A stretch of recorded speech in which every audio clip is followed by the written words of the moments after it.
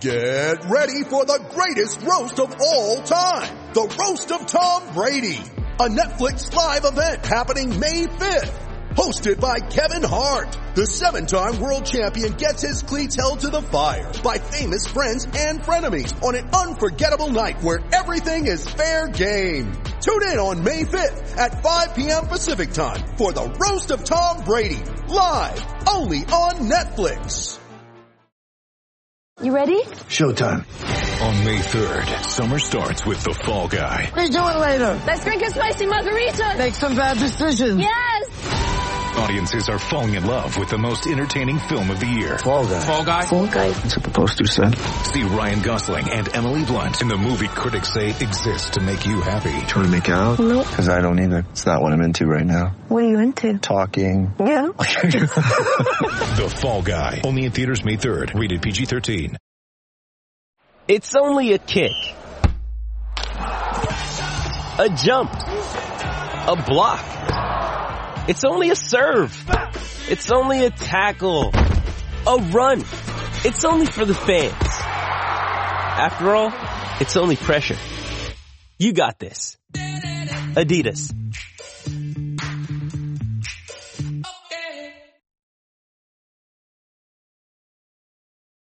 All right, folks, welcome back to the latest Mountain Wire football podcast. Week 1 preview. What is this, Matt? Part 2, I guess, since we sort of did. That is correct. That's correct. MWR.com. You can find everything we're doing: previews, recaps, Q&As, podcasts, stat picks. And you made a promise to people we need to keep right now because this has to be, no joke, an hour show. And we have 63 minutes to get done here. So no messing around today.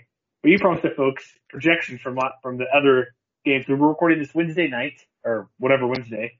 So check out our week 0 preview or recap / week 1 preview for those other games.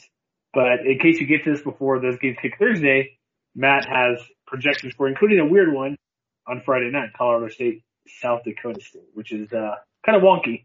Yeah, a little bit, right? So of course, FEI typically only does FBS versus FBS. So the only game they have a projection for on either Thursday or Friday is Boise State UCF. And they do favor the Knights slightly. So they favor UCF by 4. SP Plus does account for every game. The Mountain West team is favored they're favored in 3 of 4. SP Plus also favors UCF by 5.2. That's a 62% win probability. New Mexico is given a 91% win probability. They're favored by 22.9.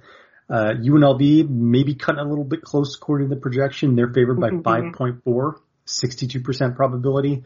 Colorado State, if you mentioned a second ago, they're also favored by 8.7. That's a very nice 69% win probability.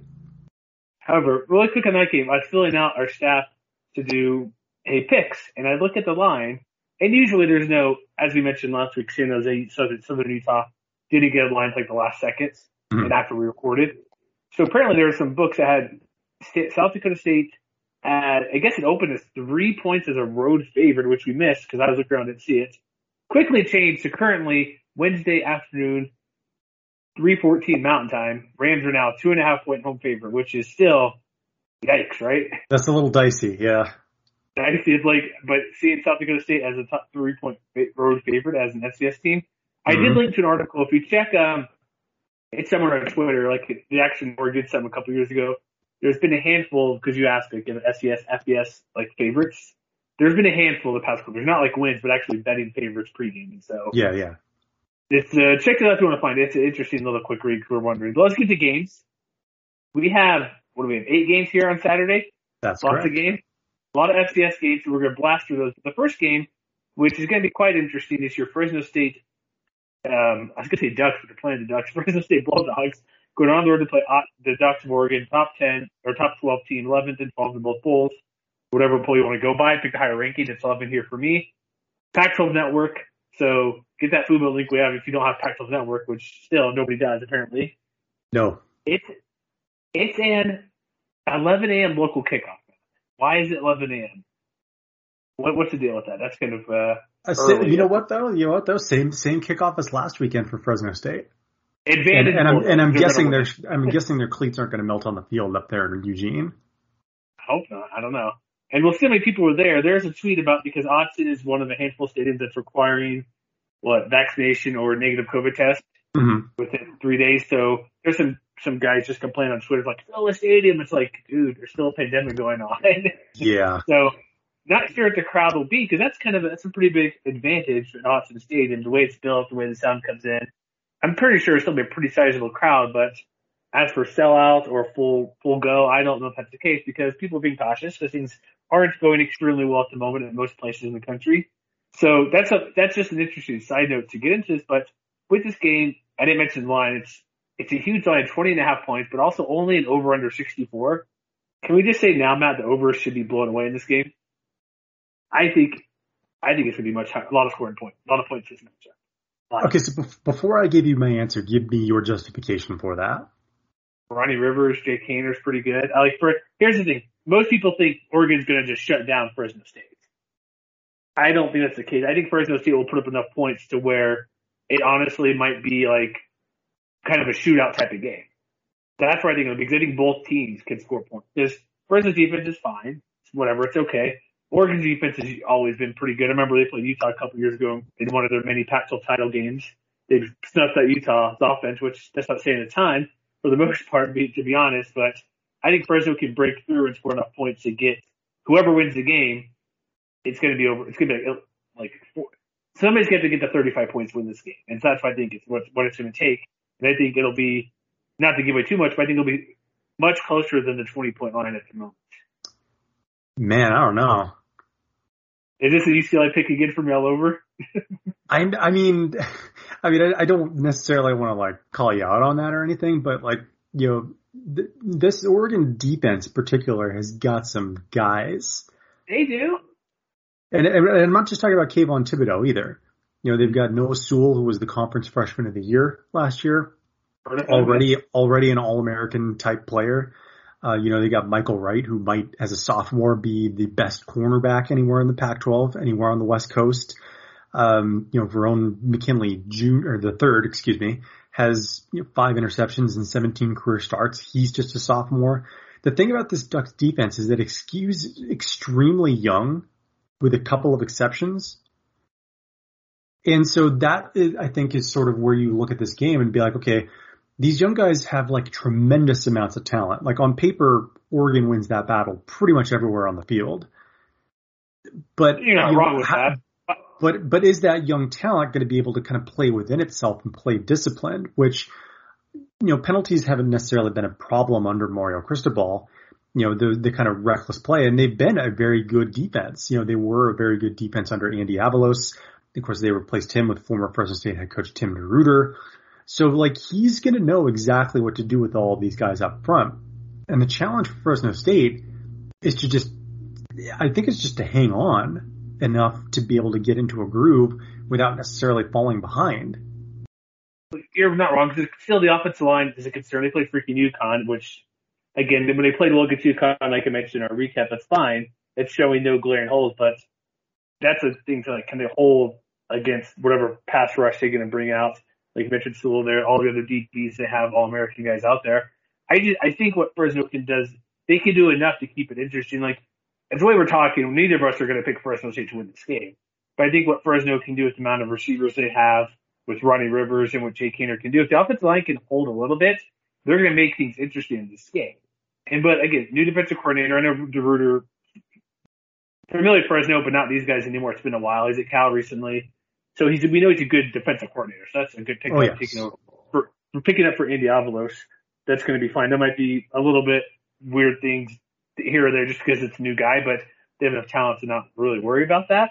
Mm-hmm. But I just think if the offensive line can do enough, and like I said, Fresno has a lot of different guys who can catch the ball. It's not like you're just throwing to Jalen Cropper or a Ty Jones or Ronnie Rivers every play, handoff or pass. I think the offense is unique enough to where they can make things eventually happen. Like, I don't think they're going to win. It'd be great if they could, but it comes up to the offensive line stopping whoever Oregon brings up against them. And Oregon was number 2 in whatever you want to say last year, yards per play allowed. Past couple years, they've been top 3, top 4 in the conference. I guess 18, a little bit average, but they've been typically top of the Pac-12 in yards per play allowed, like top 3 or 4 behind good defenses like Washington and Utah are usually like top 20 national offenses. They're kind of, or defenses, they're in that margin of error, that range of being usually like a top 30 defense nationally, maybe top 40 on like a slow heater. So it's going to be a battle, but I just, again, like all the weapons Fresno has, Jake Haener's accurate in this game, and he's protected well enough where they make plays where he can move the pocket and pass the ball, and with Rivers' catching ability, that brings something else. So that's why I'm thinking I'm reasonably confident they could score some points. But there's going to be big Oregon plays as well where they sack him around. There's a swing pass for -7 yards to Rivers in the backfield. Those are probably going to happen, but I think they have enough to make it at least somewhat interesting for part of the game. Yeah, I mean, I don't think that, Fresno State's going to get blown out in the way that Oregon has blown out some non-conference opponents in the past. And Nevada. Yeah, but I think one thing kind of to your point that could help, which they proved they could do last week against UConn, is to spread the ball around and keep, because, if Cropper is lined up on right, for example, then, maybe they just line up, Ty Jones on the outside on the opposite side against someone like Traquise Bridges. And then all of a sudden you've got a 6'4" wide receiver against a 6'3" redshirt freshman corner. That's a battle worth watching, and maybe a battle that's a little bit easier to win. Or, maybe they, incorporate the tight ends a little bit more. Cause, for example, Juan Rodriguez, the starter, he wasn't credited with any targets last week. But, Raymond Powell's the other kind of primary tight end, 3 targets, 3 catches, 20 yards and a touchdown. So maybe they find ways to try and soften this defense up underneath with the, crossing patterns, just, getting the ball out quickly to keep, Thibodeau and other guys on that defensive front, from getting to Haener more often than is absolutely necessary. Because I think if maybe there's a weakness anywhere that could be exploited, Sewell's a keeper, but maybe they want to test the other linebackers in that unit. Drew Mathis is stepping into a starting role for the first time, I believe.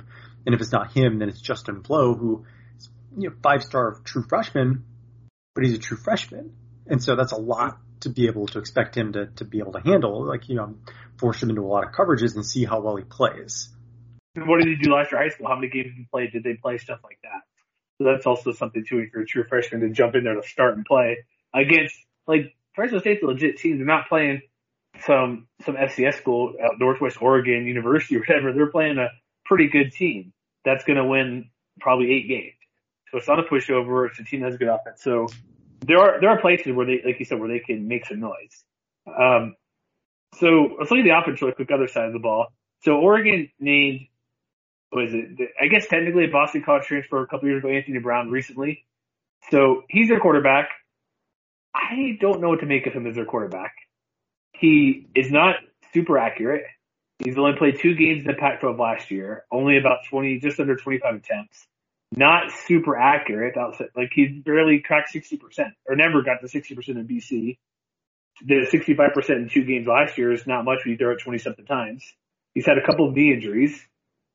And so that might be something, maybe he must have played well at camp for Mario Cristobal to give him the starting job, but that's a guy I don't know how confident they should be in that type of guy. So I think it's important to add the appropriate context for a guy like Brown, because, you mentioned his overall career numbers have been maybe slightly underwhelming for what you would consider a Power 5 quarterback to be, but he's improved year over year. Yeah. And, he was good enough or showed enough promise for the Ducks last year that, those limited number of pass attempts came during the final 2 games of the year, which included the Fiesta Bowl against Iowa State. And losing to Oregon State as well. Yeah. And so I just, I think he was good enough to supplant the previous starter, Tyler Shaw, who's now at Texas Tech. Was, yes. And he's going to have more talent at his disposal than he ever did at Boston College. Because he doesn't run the ball, even though. I mean, yeah, they probably will. I think, they see what the Fresno State defensive front did last week against UConn. They'll be like, okay, now try stopping CJ Verdell and Travis Dye while they're being blocked by a bunch of 4- and 5-star guys up front. Yeah, essentially, yeah. Or okay, great. You can lock up Cameron Ross, but what happens when it's, Micah Pittman running free down the field on broken coverage instead of, or what if it's Brown throwing that pass that isn't going to get overthrown instead of Jax or Yotis? Things like that. Yeah, we mentioned last time, the trip or the missed overthrows are going to be touchdowns instead of incompletes or short pass completion. Yeah, so they need to bring their A game, and it's just, with all the talent that Oregon has, I can see where they could, stop them here and there, but it's a lot harder to envision how they're going to do it for 60 minutes. That's a part of it too. Depth is what we probably seen, especially when we talk USC, South San Jose. It's where, like I mentioned last week, it's like the thing we mentioned years ago when Boise State played Fresno State and they won the first title game against Fresno. Was it Jeremy McNichols, a running back, where they're rotating throughout fourth quarter. He just gets all the carries essentially and runs them over. Yeah. We can see something like that where they have enough depth where, okay, you get 3 plays or you get this drive no matter what as a backup to play. And then the fourth quarter, they play the entire game with very few substitution limitations and they're a bit more fresh, especially if this game is like they have a slight lead. It's like, okay, we have a 7-point lead here, like early on 10-point lead to Oregon's, or it's like, hey, final drive of the half, you get this final drive, our starters get that break the rest of that last drive plus halftime, and whoever gets the ball, maybe even a longer break if you're a defensive guy where your offense gets the ball. So there could be strategic substitutions which coaches think about where, okay, this guy might have literally a 40-minute break for rest because 2 minutes left in the half, we're on defense, halftime, and we get the ball. And so that could be something to think about. And then fourth quarter, they're fresh for that first couple drives in the third quarter. They're out there ready to go. And so Fresno doesn't have that. Most of Mountain West doesn't have their number 3 guy, or even sometimes number 2 guy to stack up against their number 2 or even number 3 guy at times. Mm-hmm. So what does FBI say for this game? Or do you have any of the final thoughts before you kind of blast through everything else you got? No, I think I pretty much said everything I want to. So FEI favors Oregon, as you might expect, but maybe not by quite as much as you might expect. They favor the Ducks by just 12.9. I like them already. Good job. SP Plus is a little rosier for the Ducks. Unfortunately, they favor Oregon by 22, which is a 90% win probability. So what's your score projection here? I think the Fresno State's they're gonna have their opportunities. I just don't know that they're gonna be able to capitalize on every single one of them. So I would take Fresno State to cover whatever the spread is. You said it was 20 and a half. Wait. You took Oregon on their sheet here. Do I need to adjust that? You have Oregon here. Oh, my bad. Yeah. I'll adjust that for you. Yeah, so because I would take Fresno State to cover, but I think Oregon's going to end up winning pretty comfortably. I have the Ducks winning 42-24. I think they'll be – so that's basically pushing the 64 points there, right? 42. Yes, well, that's 66 points altogether. I was 66, so I would go over. I think it's going to be a touch more. I think it's going to be 45-34. So I think Fresno will kind of hang around a little bit, but it'll be touchdown, stop, like 14-7, 24, something like that, or 24-10. It's kind of slowly pull away. So I'll make sure to change yours for Fresno State covers. So next team we have Lafayette and Air Force. And one of the many FCS games we have on the schedule this weekend. This game's on Stadium. It's Falcons are at home, obviously, 12 o'clock. Lunchtime on the mountain there. Lafayette where are they from, the Patriot League? Is that where they hail from? Pennsylvania. Sure, why not? Yeah. So Air Force, one of the few teams last actually played early. They got that early game in last year. They have all the turning backs. That's what the most interesting I want to see because, like, when you look at the returning starters in production, they're just kind of skewed a little bit compared to other schools, just because I don't know exactly what's being considered for return production. Because obviously, if guys didn't play last year, like all those defenders that were pretty good, they're not there. So that's all I want to see, especially defense, where these guys who didn't play, they're going to get their starting job back. Are they going to get significant playing time, or are the guys just going to take over? And that's most of that was defense.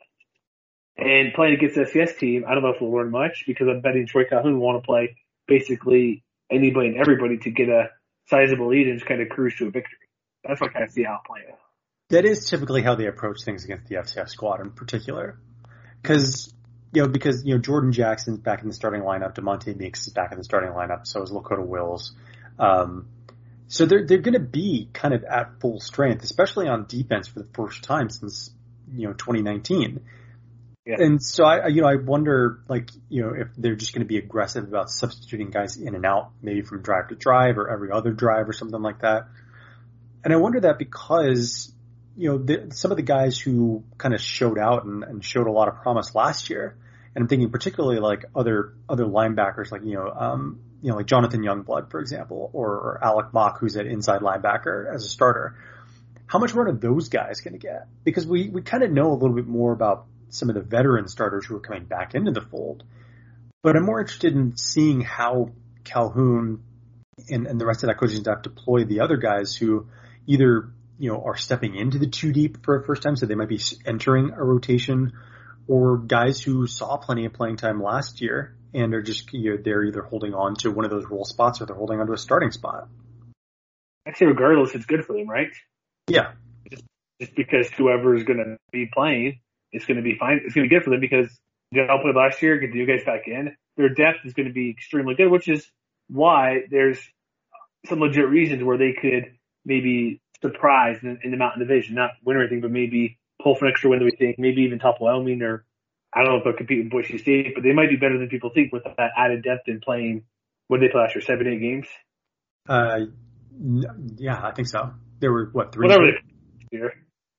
Yeah, and it'll be nice too because Lafayette isn't a team that's gonna get go in and get pushed around. Like there's a team, and I credit our guy Sean for this. He'll have more detail on this in his game preview, which comes out tomorrow. I'm recording. But the Leopards have a handful of guys who are all Patriot League type caliber players. They've got an All-American type defensive lineman. I think one of the bigger questions is, I believe they're starting a transfer quarterback, and whose name escapes me, Aaron Angelos, who transferred to Lafayette from Washington State. So, how much is he going to be able to get that offense off the ground? But, it's a team that has some playmakers, could make a little noise if Air Force comes out and sleepwalk early. Like, I don't think Lafayette's going to be able to hang around for an entire 4 quarters, but they might be able to surprise a little bit if Air Force kind of gets off to a little bit of a slow start. Yeah, I can see that. It happens, but also they'll blow away because Lafayette doesn't go up against that offense either with the run option attack and everything. So that's true. That's the Leopards, they do have Malik Ham, who is the aforementioned kind of All-American caliber player. But one guy can't create the havoc all on his own. And which is not to say that they don't have other veterans coming back. They have, Ian Grayson up front at the nose, who I would imagine is going to get a lot of attention from a rebuilt Air Force Falcons offensive line. And I guess, if there's one thing I want to see, speaking of the offensive line, you've got 5 new starters, full-time starters up front. Yeah. How well are they going to mesh together? How often is Calhoun going to, rotate guys in on that side of the ball too? Exactly. Also, you see the new change at running back, fullback, and tailback? All those switch ups. So I guess Brad Roberts is a fullback after all this year. He is going to be listed as a starting fullback. Mm-hmm. Putting Amara Fata at number 2, and then Jordan Guidry to number 1 tailback. Which I guess you want your best 2 guys out there, right? To run the ball. Guidry's an interesting guy too. He was a guy who was a very highly touted recruit as far as Air Force recruits go. We saw limited playing time last year. He didn't really do much with the opportunities that he had, but it's kind of interesting to me that he's the guy who emerged at the top of that pile. That means they think he's going to play a really important role for them in 2021. So I'm very much looking forward to seeing what he does. When you need mealtime inspiration, it's worth shopping Kroger, where you'll find over 30,000 mouth-watering choices that excite your inner foodie. And no matter what tasty choice you make, you'll enjoy our everyday low prices, plus extra ways to save, like digital coupons worth over $600 each week. You can also save up to $1 off per gallon at the pump with fuel points. More savings and more inspiring flavors make shopping Kroger worth it every time. Kroger, fresh for everyone. Fuel restrictions apply. I love it. Yeah, there's something to do with the offensive line too, all that stuff. So yeah. Anything else about this team? This is going to be a blowout, right? It's going to be probably a 20-point victory, just about. If SP Plus is any indication, they do favor the Falcons. They favor them by 37.3. Wow. 98% win probability. It's going to be a blowout for the Falcons. You would think if it's a 37-point victory, it'd be more than 98%. I'm going to say 38-3.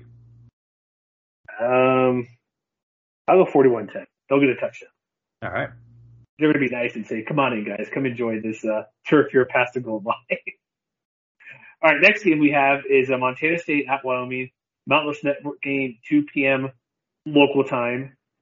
Did you know, which we already mentioned, Montana State, people know Montana State, right? The Bobcats are usually a pretty good FCS team. That is correct. They did not play last year, spring or fall. They are number 12 in the current rankings for the preseason, whatever you want to call it, FCS coaches, NCAA.com poll, whatever. So they're a team that if probably go to Hero Sports is probably listed as one of the potential upset games just because they're ranked highly enough and they're going to give Wyoming some challenge just because Wyoming is a team that I don't know why they give them challenge. It's just because they're ranked top 15 team. But for Wyoming, let me ask you if I'm incorrect. We mentioned our DMs. We saw the starting quarterback, Sean Chambers. Wasn't he named like a month ago? Or why did we think that's the case? Because last week they officially named him the starter. Did we just project he was going to be the guy, or was there something during the summer where you're thinking there might have been like a Mandela effect or something? Something, but am I daydreaming that, or was it him officially finally last week? I could have sworn they'd said that in the spring. That's what I thought too. Maybe it was like number one going into the fall camp, one of those word trickerations type of things to twist it. Like he's our number one guy going into the fall camp. Doesn't mean things could change and he's not our starter, or he is our starter. So, but regardless, it's Sean Chambers. We want to see the offense, right? What is new OC going to do? Polsat going to do? They said they want to throw the ball. Do we believe them? Are they going to show anything because they're playing an FCS team? Are they going to save it before they play an actual FBS or better opponent next week? I'm very curious about what the offense will be because we know what Xavier Valade can do. We've seen Sean Chambers can give stiff arms to Purdue players or whoever, Big Ten or whoever they're playing. They give stiff arms to everybody. They run the ball. I want to see what they do because here's the thing, their game, they have Montana State. They go to NIU, who was winless last year, but usually not a pushover. Then they host Ball State, which would be pretty good. And then they go to UConn. They don't really have a challenge for a couple weeks. So what are we really going to see from this team? Are they just going to play to win and hold it all before they host Ball State? Or even get to league play going to Air Force in October? I mean, I would imagine they're going to play to win because Montana State is a pretty good team. Yeah. That's another part. Yeah. And I think, a lot of that is going to come down to what exactly we're going to see from Sean Chambers. Because, we already know what he can do as a runner. And, the indication, just based off of the fact that, pretty much everybody who was a starter last year is back in the fold. You mentioned Valade. They also bring back, Ian Neverhart, Trayton Welch, Isaiah Nair, as his primary receivers. So I want to see what they're going to do in the passing game. Are they going to line up in a lot of 11 personnel and show that they can, throw and run out of a tight formation, or are they going to go with a lot of 3 wide receiver formations? I mean, just looking at the depth chart, it's sort of hard to forecast, but I would imagine that they're going to try and prove that they can be more diverse than they have been in years past. That's what they slated to do. That's what they want to do. They're just, that's what I want to see happen because that's the unknown. We know the defense is really good. We know the running game is really good. Like you mentioned, Sean Chambers can run the ball well, passing. He hasn't had I'm not going to say he's not a good passer. He hasn't had the opportunities to be a good passer because typically runs and he's been throwing 15 attempts a game or something very minimal. So that's kind of all I want to see in this game is what the offense is going to do for passing the ball and what Chambers can do if they really are going to open it up like Craig Bull said. And Montana State was fourth in the coaches poll in the Big Sky, got a first place vote, so they're pretty good. So yeah, I think you're right that they're going to have to show at least a little bit what they want to do passing wise, at least formation wise, maybe not all the plays, but. And they've got a lot of talent on defense too, the Bobcats do. So, it's not like they're just going to give up or anything like that. They've got Amandre Williams, who's a quality pass rusher that offensive line is going to have to attend to. They got Troy Anderson at the middle linebacker calling the shots. They brought in Trey Webb from San Jose State as a graduate transfer. So there's plenty for this Wyoming team to prove. And I think that's, maybe not quite as true for the defense. But I mean, I think they're still going to have to prove that they can shut down a Montana State offense that has a lot of shades of what the Cowboys themselves like to do. Because they have their tailback Isaiah Afonso, who was one of the better running backs anywhere on the FCS level a year ago. He's probably going to get a lot of work. They also have a new starting quarterback in Matt McKay, who won the job over incumbent starter, Tucker Robig. So, yeah, it's one of those situations where Wyoming is not going to want to take this team lightly because, they might have it, under new leadership. They might look a little different themselves on both sides of the ball, but they're going to be disciplined and they're not going to be afraid of being on the road against what we all expect is going to be a pretty good Wyoming team. It is, but I still think Wyoming should win fairly easily. I mean, I think they will. I'm just saying it's not a team that's going to go in and treat, they're not going to get pushed around. No, it'll probably be somewhat close in the first half. Wyoming will kind of pull it away, maybe win by more than 2 touchdowns. But all I really want to see, defense will be fine. They'll slow down Montana State just enough. We know who they have out there. Passing games, what I really want to see, and they're going to win. So what do you have SP Plus? What the projection is for this one? Yeah, so SP Plus projects a pretty big Wyoming win. They favor them by 25.7. 93% win probability. What do you say? I think they're going to win pretty comfortably. I mean, I don't know if I necessarily think that they're only going to hold the Bobcats to 9 points like SP Plus does. But I think they'll come out. I think they're going to do what they want to do as far as answering a lot of the most pressing questions. I'm going to say Wyoming wins 38-13. You think they'll get 38 points? Yeah. I think they'll just shut them down. They'll win, as you say, 38. I'm going to go 35-3. I think they're just going to shut them down, and it's not going to be an issue. All touchdowns. All right. Do we have I don't know. We got another big game here. Pac-12. Yeah, we're going to hustle. San Jose State at USC. This line has been ever shrinking. I actually made a legit wager a couple weeks ago. It was 16.5 for USC. It's now down to 14, which is not good. That's your play. But it's 2 p.m. local on the West Coast at the Coliseum. Again, Pac-12 Network, so get that channel however you get it. This game is going to be huge obviously for San Jose State. They played last week for Southern Utah. Nick Starkel played well. He had that 1 pick six that wasn't very good. The way they're going to win is him being extremely well passing the game, throwing to Isaiah Hamilton, everybody else, because you mentioned, and I mentioned in our recap a couple days ago, they threw to, 8 receivers had 2 catches or more? Something like that, to the tight ends, receivers. That's what I think needs to be done to play USC. The running game, Tyler Nevins, whatever, we'll see what can be done. But it seems, I'm not going to say it's going to be led by the offense, but I think with what USC has, Cleveland Slovis and everything, they're going to need to score points to win this game. And it's going to be a tough challenge with what USC has in the front and their whole defense overall. But when you kind of start looking at this game, you want to see, because if Nick Starkel plays poorly, they're not going to win. However, if he plays, to win this game, they have to be really good, obviously. But if he plays good, they still cannot win, obviously. But if he plays poor, there's no way they win this game is going to get that. They need him to play very well to have a chance to win. If he struggles, goes 18 of 40 for 250 and a touchdown, obviously they're going to lose. They have to have him be over 300 yards if there's a chance they're going to win this game. I mean, I think more importantly than that, the defense has to play. They have to bring their best game because this is the best team that they played in a pretty, in a hot minute, I guess you would say. But I think, a year and a half. But what that boils down to, in my opinion, frustrate Kedon Slovis. Yes. Because when he is off his game, the rest of that offense can't really function at quite the same level. And, they're bringing back, Vavae Malapai, but he doesn't necessarily scare anybody as a runner. He only averaged, 4.4 yards per game last year. He can catch a little bit. Keenan Christon, who I would imagine is probably the new primary backup, they can both catch a little bit. But that running game isn't going to scare you. It's the passing game that will, between Slovis and then Drake London, who I can't remember if it was Richard Johnson from Split Zone Duo said that he might be the best wide receiver in America. Last year, 33 catches, 502 yards. That's 15 yards to catch, by the way. Pretty good. I think beyond him, there's a lot of question marks. I think Brew McCoy, if I remember correctly, something happened to him and he's not going to play in this game or something. I'm fucking sick.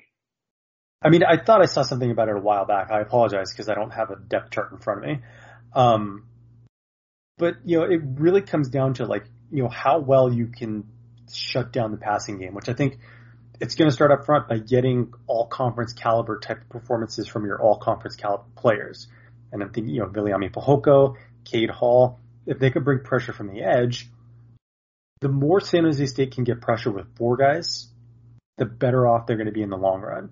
And whether that 4th guy is someone from the outside like Hadari Darden or Ali Matau, whether they just bring pressure right up the middle with Kyle Harmon or someone like that, the more they can do to make that secondary's life easier, the better off everybody will be. Because, you know, I would imagine that Nehemiah Shelton's going to be the guy who lines up opposite London more often than not.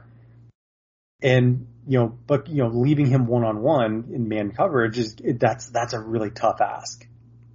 There is. Because I've mentioned I was on with the guys at Trojan Wire, their podcast, Matt Zimnick, and he's talking about, so how does this work? Because he said that was a concern for them, like their offensive line a little bit. And I kind of mentioned, like, it's kind of what I talked about with the games last week, like the Pac-12 games, the big games you're playing, like Hawaii and stuff, which maybe this analysis is going to go down the drain because that was very bad pick. But defensively, they need to be aggressive, like you said. If they want to get to Keegan Slovis back there, those two guys and others, like, they need to bring pressure early and often to make it disruptive so that, maybe they bring 4, 5, 6 guys, they blitz a bunch early on or bring pressure. Then if that works, then they can revert that a little bit to have different looks where there's, like you mentioned, they're only bringing 4 guys, but it looks like they might have 5 or 6 or they're on their toes a little bit because they got beat up or a hit after the pass or a tip ball or a sack or something early on. I think that's aggressiveness. Whether it's 4 or not, they probably need to do more than 4 at the beginning. But if that works, then they can change their look. And then those guys who are doing well, because what are you going to do? Like, Kane Hall can go up against anybody in the country out there, what he does. But Hoku, same thing. It's like, are they going to need to bring a tight end or actually look a bit more to watch, put more inventory or more resources against somebody on this defense that plays well, which will open it up for somebody else. Mm-hmm. But I think ultimately they can't play risky with bring 6 guys or bring the house every time when they think it's going to blitz. Because USC is going to spread you out anyway. I don't think they're going to have many opportunities to do that. That's my point. There's that too. I remember a couple years ago when it was Michael Pittman versus Utah, Slovis was like the 3rd string guy and just let the Utes because they just chucked it deep because they went one-on-one. But you're right. When they go 3, 4 wide, they need to, whatever person they can bring, and say it's only 5 guys or 6 occasionally, but I think they need to be creative and attack the quarterback early so then they can go back and only do their typical defense where their 4 guys are attacking and then occasionally they bring in another guy because USC's already on their toes a bit. That's what I think success will bring. But you're right, when they bring out 3 receivers, maybe 4, heck, maybe 5 occasionally, they're all typically in shotgun all the time, so that gives them an extra second or 2 to see who's open. But pressure is the key, and then if they get pressure early, go back to more of a standard defense and blitz when appropriate, not blitz just because you need to. I mean, and personally, I think that Tyler Nevins is going to be more important to the Spartans winning this game than Nick Starkel will be. Because when you look at the USC defense, most of their highest impact players are on the back end of the defense. They have Chris Steele, who, like we mentioned with Michael Wright a minute ago, in the conversation is maybe the best cornerback in the Pac-12. Drake Jackson at linebacker looks like he's, maybe a future first round NFL draft pick. But up front, they've got Nick Figueroa, who, had 7 tackles for loss and 3.5 sacks in kind of the short season last year. But they don't have a lot of other guys up front who are at least, proven entities. And so I think if I'm San Jose State, I want to be balanced in the same way that I showed I could be last week. I want to use my big physical running back to bully these guys and keep them from focusing on teeing off on Starkel in the backfield. Because I think if Nevins can prove he can push a pile to extend a play or to just gain an extra yard or 2 every so often, I think that's the kind of mental message that could get in USC's head later on if it's a close game. I think so too, yeah, because like we saw what Nevins did last week. I know it's only last week, but last year he's on the trend of doing what he's done before. Yeah. Not that he'll get 7 yards a carry, but having the confidence and putting his stats reasonably similar with not, like he said, not like a huge game where everything else is like a 40-yard. He's still a little boom and bust that you mentioned. There wasn't like 7 for 50 with 1 run, 41 yards. It wasn't that extreme. So that could be a thing as well. I hope because they need him to be that, because what USC does so good, you mentioned all those guys you rattled off the secondary, like they need tight end to come underneath and get a pass. They need to run the ball, get some swing stuff. So you're going up against still talented players, but not as talented. Like you're not asking Isaiah Hamilton to go one-on-one with their best receiver the entire game and come down with like 8 for 100 yards and 2 scores. That's a big ask for him to do. One thing too, let me flip back over. I was doing some other research real quick. Do you see what USC's issues are at wide receiver at the moment? I mean, I know they have London, and then beyond that, I know it's a bunch of question marks. Well, they were hoping to have this guy Gary Bryant back.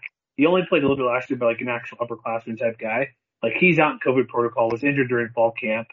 They have other players who sophomore transfers coming in. Like they have obviously Drake London, but well, I also know they brought in Katie Nixon from Colorado as well. Yeah, and Taj Washington, he's coming in too. So it's a bunch of newish guys. And it's his Graham Harrell offense, like you mentioned, like North Texas and stuff, and Texas Tech and all that. Where he was North Texas Brotman, wasn't he? Graham Harrell. Never mind. Yeah. No. Yeah, whatever. Regardless, his offense is like 4 or 5 wide. So if they're down one guy, an inexperienced guy who hasn't played a ton, it's a young group.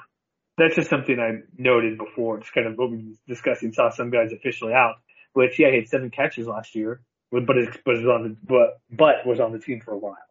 So that's just an area where, like, San Jose State secondary is pretty good, and Keegan Slovis can find who he wants. Guys are talented, going to get open, but that's just another area where they're down a guy here where it's going to take, like, USC's good. Like, I remember last year, like, they skate versus Arizona State. It wasn't all that great last year. Like, all the hype was nothing. There's all hype and no substance for the Sun Devils last year. USC wasn't blowing teams out last season, really. Mm-hmm. Like, so that's the thing, too. Like, it won't take much. Well, it'll take a bit. But what I'm saying is it won't take, like, a complete catastrophe fall from grace or everything to go wrong for USC to not win this game. There could be a handful of things that go wrong where San Jose State can win this game. It's not going to take putting in Jackson Dart at quarterback as a true freshman because he's a backup because Slovis goes out with an injury. It's not going to take a scoop and score, a pick six, or a huge return from Keller Evans for a touchdown or something like that, or a 91-yard pass Isaiah Hamilton on blown coverage. It's not going to be lucky, not that those are lucky, but like huge big plays. Mm-hmm. If the receivers aren't very good, they put pressure on the quarterback.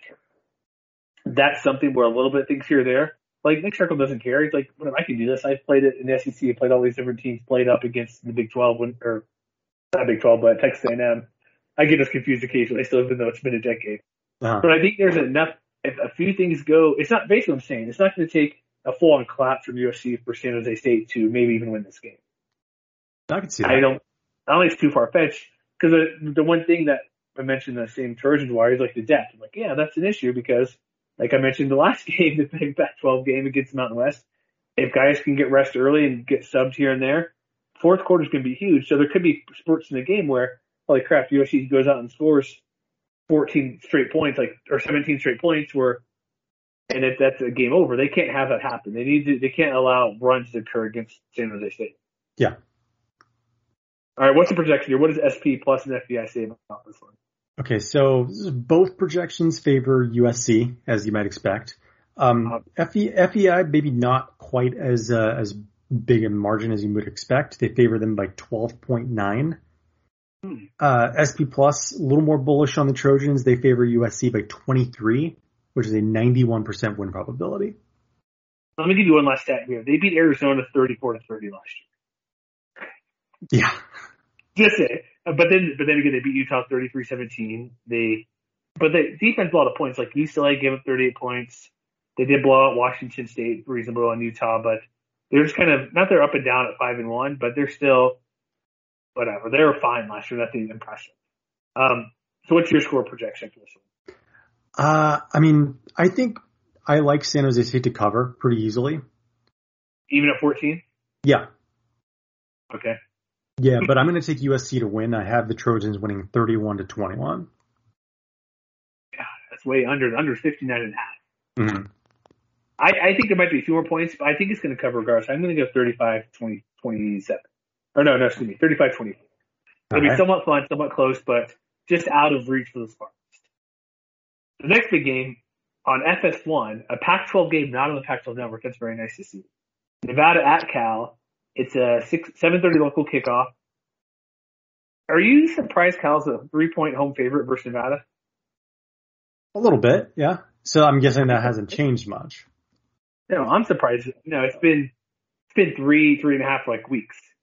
Is it just home field? Because that's all that typically is. Because Cal's, with Justin Wilcox, defense is usually pretty good. Offense has been something to desire the past while since Jared Goff was there. Yeah, I mean, I guess it really comes down to, I would suspect that it comes down to Vegas's belief in how much better Cal's offense could be in particular. Because it's important to keep in mind, they weren't necessarily playing at full strength last year. Like their starting running back missed most of the year. Now he's back. He'll be sharing playing time with, Damian Moore, and I'm referring to Christopher Brooks. I should have mentioned his name at the onset. But also, Chase Garbers is back, and he's shown that he can play at least a little bit. They've got both of his leading receivers from a year ago back as well, Nico Remigio, Kakoa Crawford. So I think if I were to guess, I would say that the challenge for Nevada will be to show that you can contain what looks like could be like a competent, if not necessarily an elite offense, which, given what they did last year, even when some of their bigger stars were banged up, and I'm thinking primarily about Dom Peterson in that regard, they weren't necessarily a top shelf defense by any particular metric, but they also didn't have a lot of obvious hindrances either. And so I think it's that sort of bend but don't break, make a timely play here and there, get contributions from a number of different guys. I think that's the kind of effort that I want to see. And I would imagine that's the kind of effort that Jay Norvell is going to want to see when his team is on the field against that Cal offense. Yeah, because I remember, look at the San Diego State game last year. I know what Lucas Johnson did in the first half was pretty good, so I keep bringing that up all the time. But it's not like the Aztecs offense is amazing, and they kind of moved the ball pretty reasonably well, at least in over 2 quarters in that game. Mm-hmm. Because if I recall, the running game wasn't amazing. It's mostly Lucas Johnson passing, they're running on his own, not like a Greg Bell type of situation where he's just running over them. And so that offense is just okay, and they did pretty good against that team. And if not for a couple of miscues, like Aztecs not getting interceptions or in the end zone, like they had to recover those balls that were turnovers they could have had, it would have been a different story. So, assuming Cal's offense is better than San Diego State, or overall, I should say. Aztecs running game, if it's good, it's good. We know. But you're right, Dom Peterson had COVID last year. He's going to step up and hopefully play better. Not have to worry about all that type of stuff, assuming he's fully recovered from that as is expected, that he's going to come back and be one of them. Because, he's a huge guy, man. It takes, I'm looking at a picture on Nevada Sportsnet. These 2 Utah State defenders look tiny against them, or offensive players. His offensive lineman looks very small compared to him. And this receiver who's trying to block or do something looks extremely small next to him as well, even more so. So, he's 2-time all-conference player. He's good. He's a guy where I don't think he's going to win defensive player of the year, but he's the guy Cal has to focus on the most because it's going to take at least 2 guys. And like we always say, he may not put up numbers, but if he's double teamed the whole game or can't break through, it's going to leave somebody else open to make a play. And that's probably what's going to happen. He'll break through, but he's essentially a guy at that front 7. Cal's going to have a tough time slowing him down. Yeah, I guess I would agree with that. I'm just stating back here. Come on, what else you got to say? He says he's pretty good. No, I think more importantly, I wonder if maybe Vegas was also looking at the fact that Nevada at times last year got stymied by really good defenses. And typically that has been Cal's calling card. And even though they graduated a couple of their high impact players to the NFL, they're still bringing back a handful of really good, if not great, defensive pieces. The linebacker duo of Cameron Good and Kuoni Deng is plenty good enough to clean up and keep, for instance, To'otawa and Devontae Lee from, averaging, the 5.5 yards per carry that they were averaging last year. If the defense up front can kind of hold the line, I think they're running a 4-2-5, if I'm not mistaken, or a 3-4, excuse me. Yeah. That front 7 has a lot of dudes who can make a lot of big plays. And so I wonder, how is Nevada going to be able to, how are they going to approach that where the strength of the defense is in the front 7, excuse me. Are they going to adjust the defense or adjust the attack to be able to get rid of the ball more quickly? And if that's the case, does that take Romeo Doubs out of the game as a potential deep play threat, or do they move him around to try to get him the ball in space or something like that? Or does that responsibility fall to someone like Elijah Cooks or Torrey Horton? Or are they going to just throw to Cole Turner over the middle of the field and dare those linebackers to keep up with them? So, I think Nevada's going to have some decisions to make because I don't think moving the ball against this defense is going to be all that easy because it's deep, it's experienced, and it's pretty good. Yeah. Who's your new DC? Because they lost Tim Gruder, but Justin Wilcox is a defensive guy. Oh, man, who is the DC? I don't have that name in front of me. That's okay. It's just a new coach. It's a little bit here and there. But they're going to probably look what Hawaii did last year. Hawaii said, Dubs is not going deep. We'll just let you get 10 yards a pass or 8 yards a pass every time. We're not going to give up that 50-yard play. So we'll see how that works out if they follow what Hawaii did, that scheme. But I think with Cooks being out there, that gives another element where the receiving group is better than last year. It's still going to be tough. That's true. So that's part of it as well, where most teams are probably sitting on Dubs the whole game. They still could have stopped him. We see how many times he's doubled or close to being doubled and still went up and caught the ball. Mm-hmm. Now bring in another player, bring in a more experienced Cole Turner, Cooks, assuming he's healthy. It's still going to be tough, but it just gives another option. Like, they have 4 legit receiving threats. So we haven't mentioned Tua Tagovailoa can run the ball pretty well. Like, he's out there too. So I think they have enough options to, let's say the game's more like the Hawaii game, nothing deep over the top all that often, but they still have a number of different guys who can get the ball. I think they'll be fine and can move it enough. Like, oh, sorry, your Dubs doesn't have 6 catches for 140 yards and a touchdown. He has like 5 for 60 and a touchdown. You know what I mean? Like, who cares if Cook has the same stat line and they're not going 25 yards a catch? Cal's defensive coordinator, by the way, is Peter Sherman. Never heard of him. That's fine. He's been on the staff for 4 years. Apparently, this was his second year as a defensive coordinator. He was co-defensive coordinator last year with Reuter. Okay, so that's good. The guy from within helps out. So it's always something to look at, like Indianapolis no longer in Oregon. But I think Nevada, like, Cal's just not a team that scares anybody because the offense, I won't believe it until I see it. So they might be there, might be better, but the only one concern I've kept looking and couldn't find anything about Carson Strong's knee a little bit because he had that swelling and bleeding during fall camp recently. But I see nothing about that being an issue. If that is an issue, I have a hard time seeing them win because they have their giant. Who's the 6'9" quarterback for Nate Nevada? Cox. Nate Cox will be the Brock Osweiler quarterback because he's 6'9" quarterback. Nate Cox coming into play from Nevada. You'll hear that a million times if he does come into play. But that's my biggest concern. If that knee is not fully healthy, that might be that's something to think about. Who's going to win this game out, and that could matter because Nevada needs to against his defense play above average, and we haven't seen Nate Cox play very often. And we know what Carson Strong could be. He's going to be a first-round draft pick in the NFL next year. That's true. So what's the projection say for this one? Okay, so FEI likes Cal. They like him by about 7 points. SP Plus also favors Cal, not by quite as much though. They favor the Golden Bears by 5.9. All right, my prediction. Over-under is a reasonably low 52.5. I think that's kind of low with a Nevada team on the field. I think it's going to be 30-17 for Nevada. I think it's going to be a little closer than that. Okay. But I do think the Wolfpack will pull it out. I got them winning 27-20. Good. It's going to be a good game to watch. I think this will be a good test for the Wolfpack. All right, next game. Oh boy, this one will be a quick one. It's almost an FCS game. New Mexico State going to play San Diego State at Carson, California. That's what we'll say. They're still not. Yeah, I saw some people on the Twitter timeline saying they were going to watch that UTEP New Mexico State game last week.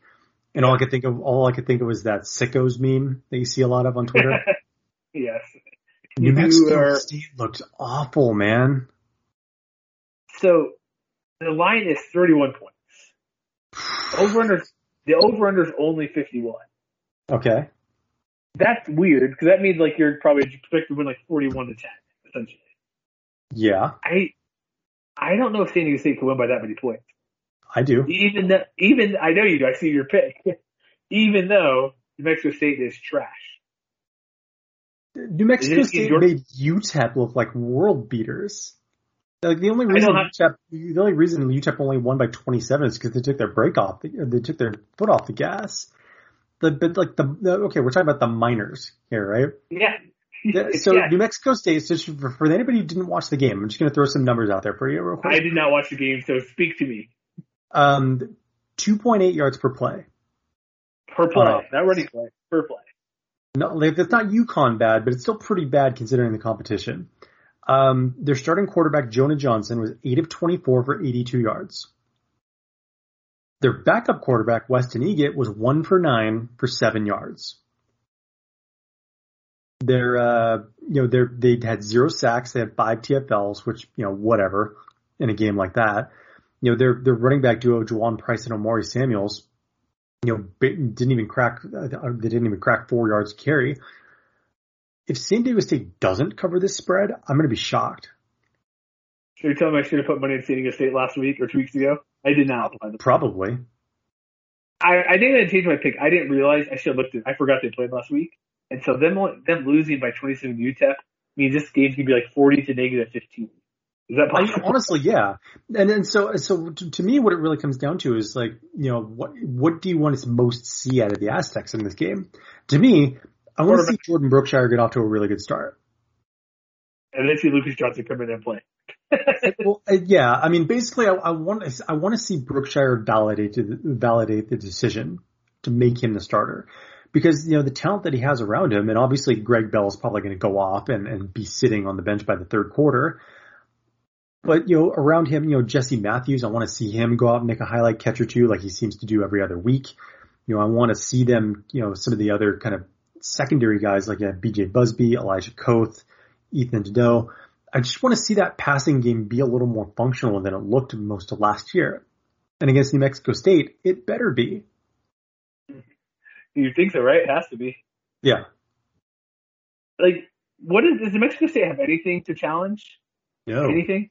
No. No.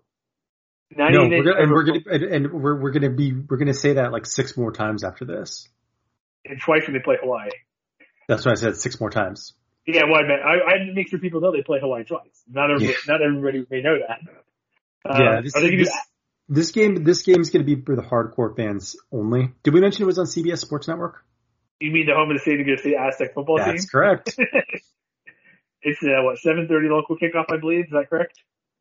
It's 7:30 local, 8:30 Mountain. So yeah, as I always say, the home of CBS Sports Network is Aztec football. I'm going to change my picks. I did put San Diego State to cover. New Mexico State. I'm going to change that to San Diego State to cover because. Yeah, and just to kind of drive that point home. What's the ranking? So both projections project a big Aztec victory. FEI favors the Aztecs by 26.8. SP Plus favors them by 35.8, which is a 98% win probability. 49-0. You're going to say shutout. If they don't get shut out, I'm going to be gravely disappointed in the Aztecs defense. I don't know what I'm worse. 49 points? When did I say they scored 49 points? I know you don't have it probably, but oh man. Here's why I'm concerned it may not be that big deal, big blowout. We've seen San Diego State play these lesser teams like FCS teams and struggle and win like 21-3.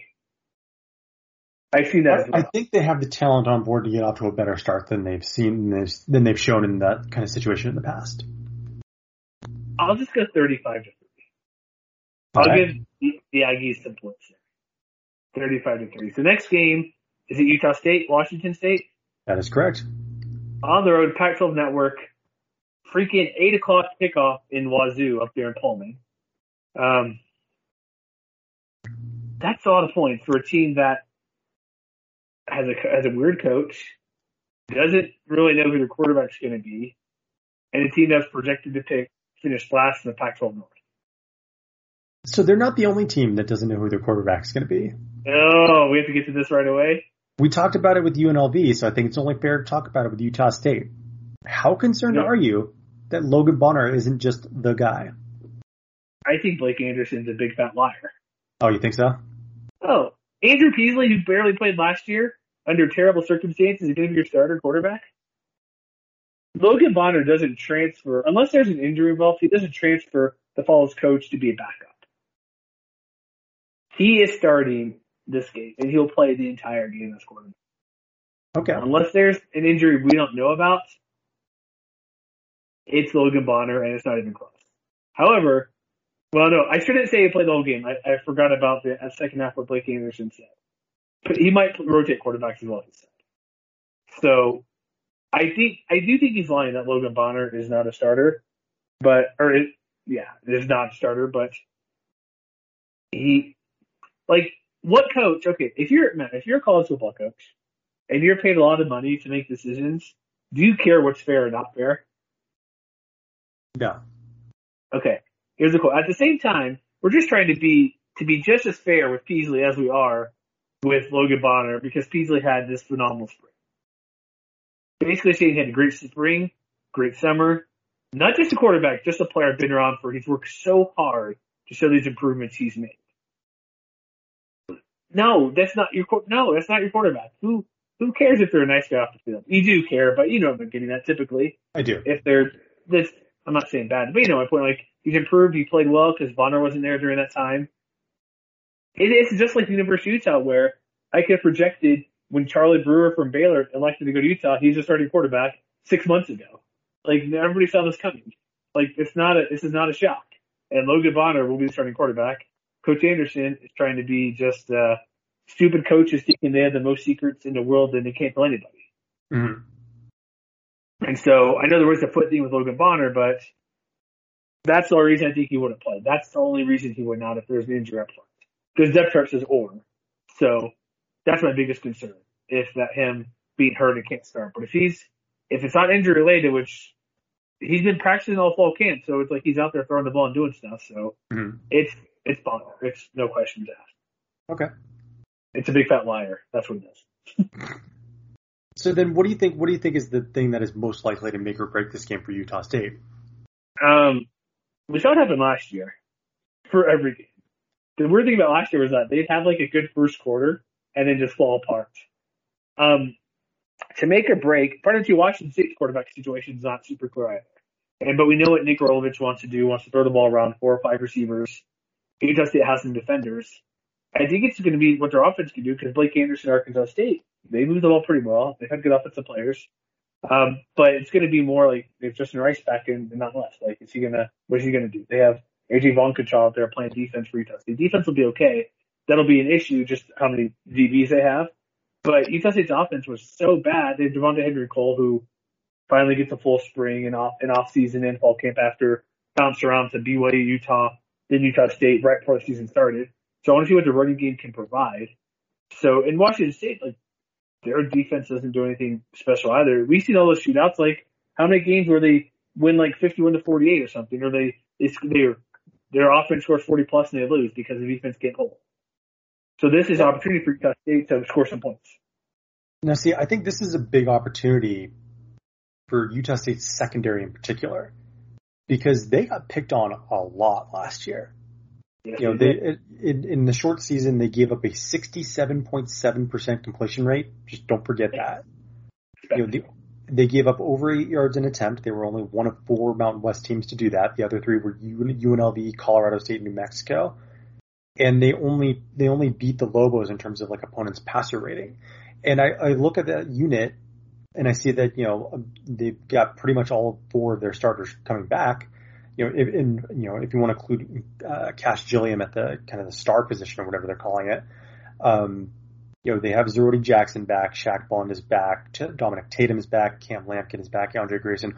All of those guys, it's going to be all hands on deck against a Washington State team, like you mentioned. Like, they don't know who their quarterback is going to be, really. Like, they're kind of playing it safe or kind of playing their cards close to the vest with Jarrett Guarantano and Jaden DeLora. But they also have a couple of kind of unexpected guys atop the depth chart, wide receivers, too. So, like, one of them is true freshman Deshaun Stribling, won a starting job at the I guess what they're calling the X position.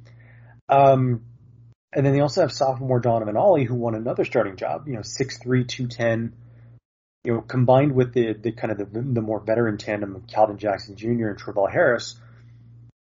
Those cornerbacks in particular, whether they're playing inside or outside, this game is going to be made on how well they hold up in coverage.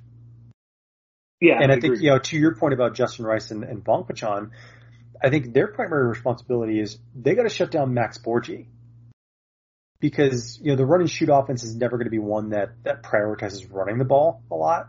But Borgi's already proven in the past that he can run a little bit, and we already know that he can catch passes out of the backfield as well. He's like one of the better, pass catching running backs anywhere in the country.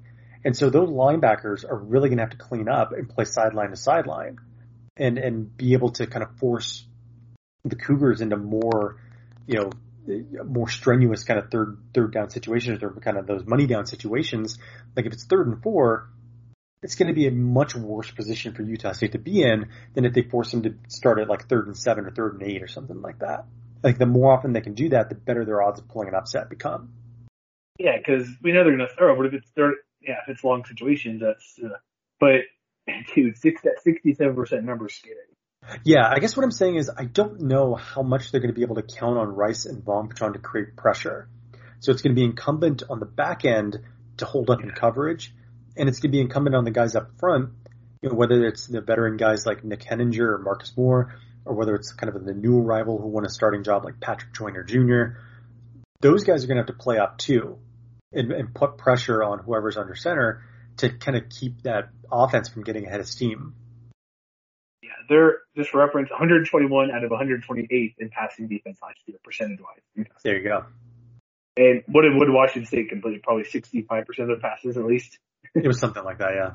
Something sure. I think, but they might need to have Bryce and Bachman on, like have them leave the open vacant a little bit, just get after them as quickly as they can occasionally. Because what are you gonna do? Just drop back and sit in the middle? Washington State want to go down the field, like having them kind of cover a tight end or play zone or cover this inside receiver.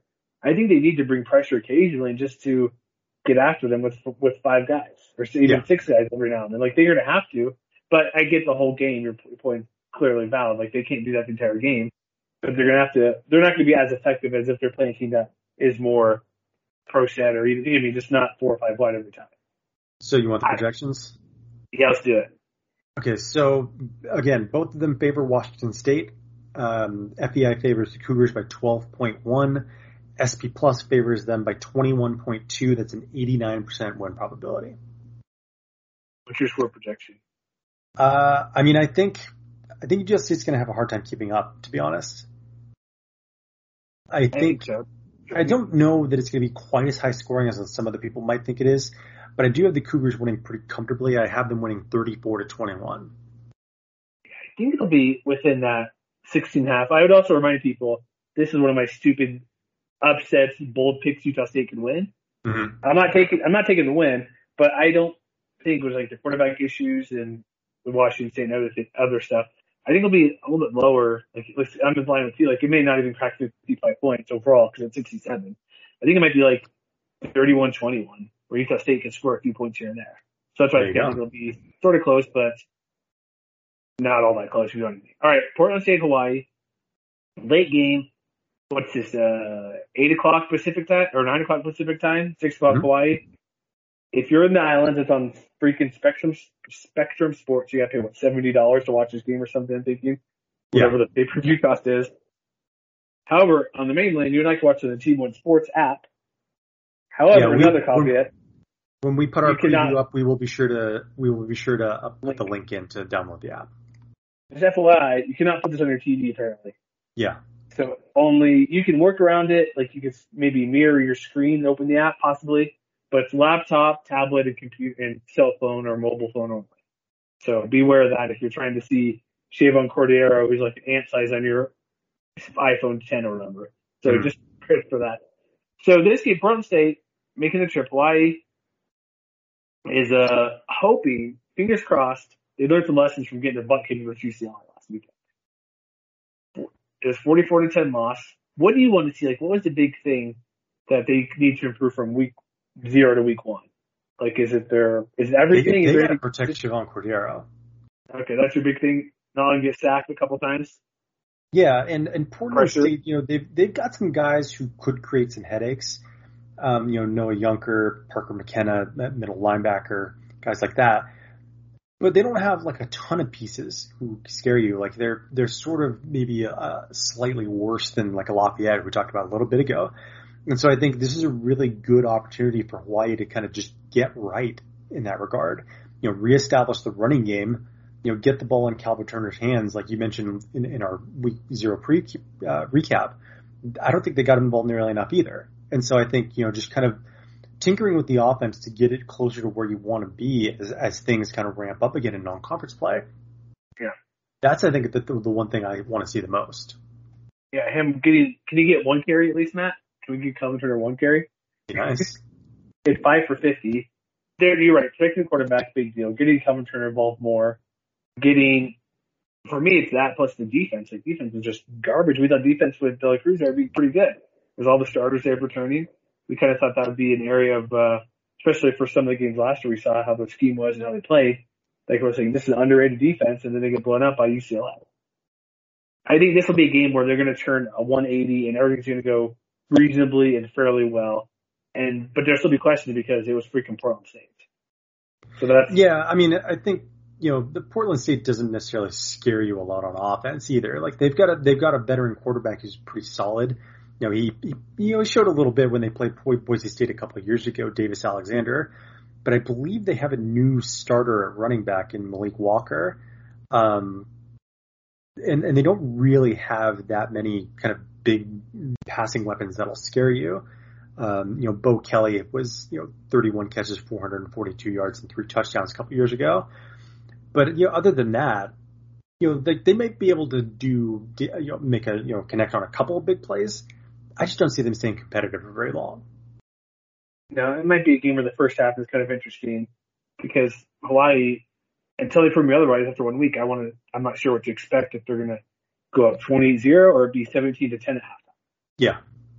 And I would hope to think it'd be the latter where the offense moves the ball, protects Cordero, figures out what they want to do running the game, because that's the big thing too. Running D.D. Hunter was nothing. He was garbage. He was trash. They need to find a runner. I think that was more on the offensive line than it was on. And the other thing that came out too, I don't know if you saw it, but there was like a ton of people who were in COVID protocol leading up to the UCLA game as well. Oh, I must have missed that. Apologies. Yeah, I mean, it came out after the fact, which that's the kind of thing that makes you think, well, wow, if we had known about that sooner, we might have changed our tune. But I think it was, this was from Alan Hoshida from Kehan. It was the defensive line in particular. 8 defensive linemen were in COVID protocols leading up to the game. That's not good. 8? You said 8? Yeah, that's basically the entire starting 2 deep. So I would imagine they're going to look a little bit better on that front, and which is, I would expect they would be because Portland State has some players. They aren't terribly explosive, so Hawaii's going to be in position to keep it that way. And that makes total sense, yeah. If they're healthy, they're going to win. It's not an issue, but I just want to see them obviously show better and do things. Yeah, if SP Plus is any indication, they favor Hawaii by 38. 38? 99% win probability. What do you say, 38-0 for your score? I mean, honestly, I think they'll win big. I'm going to say like 41-7. 41-7. I'll go 38-10. I'll be very confident, but I'll get a couple points. All right, then. So we'll see how this game goes. So that's all of our games this week. If you get this before Thursday afternoon, you can listen to our first half where we talk about Boise State, Central Florida, the rest of the other Mountain West games, which are all FCS, FBS, I believe, on Thursday. Okay, New Mexico get a 3-game winning streak. That's a big deal, too, if they can get that third game after winning 2 last year. But that's it for this show. MWR.com. Check us out. All the previews, Q&As. I'm working on a couple of those. Matt's got all the previews coming out. We'll have more stuff this week. But, yeah, if you like the show, let people know. Subscribe, all that fun stuff that people say at this point of the show. And we'll be Twitter, MWC Wire, Thursday, Friday, all day Saturday. But particularly Thursday at UCF. Oh, also, if you're listening to us in time, our boy Raj out in Boise State is going to the UCF game right now. And he found a very practical Mexican place across the street called Taco Bell. Yeah. Well, there's Taco Bell Cantina. Very important distinction. Where they can get alcohol there, right? Is that correct? Is that how it works? That is correct. I've seen a couple of those. So I guess you need alcohol to have a bunch of Taco Bell. I don't know. I will say nacho fries are always good no matter what, so I don't care. You can judge me out if you like. Hey, I'm just saying, have you had them? Have you had the nacho fries? I have not. You should give it a try. They're good. They're good French fries. So. But we'll end the show there on that, and we'll be back Sunday at some point to recap 12 games. We'll try to make it under 2 hours for it. Definitely under 2 hours for 12 games. But, we'll be good. All right, we'll see you then, guys, everybody. So, till Sunday.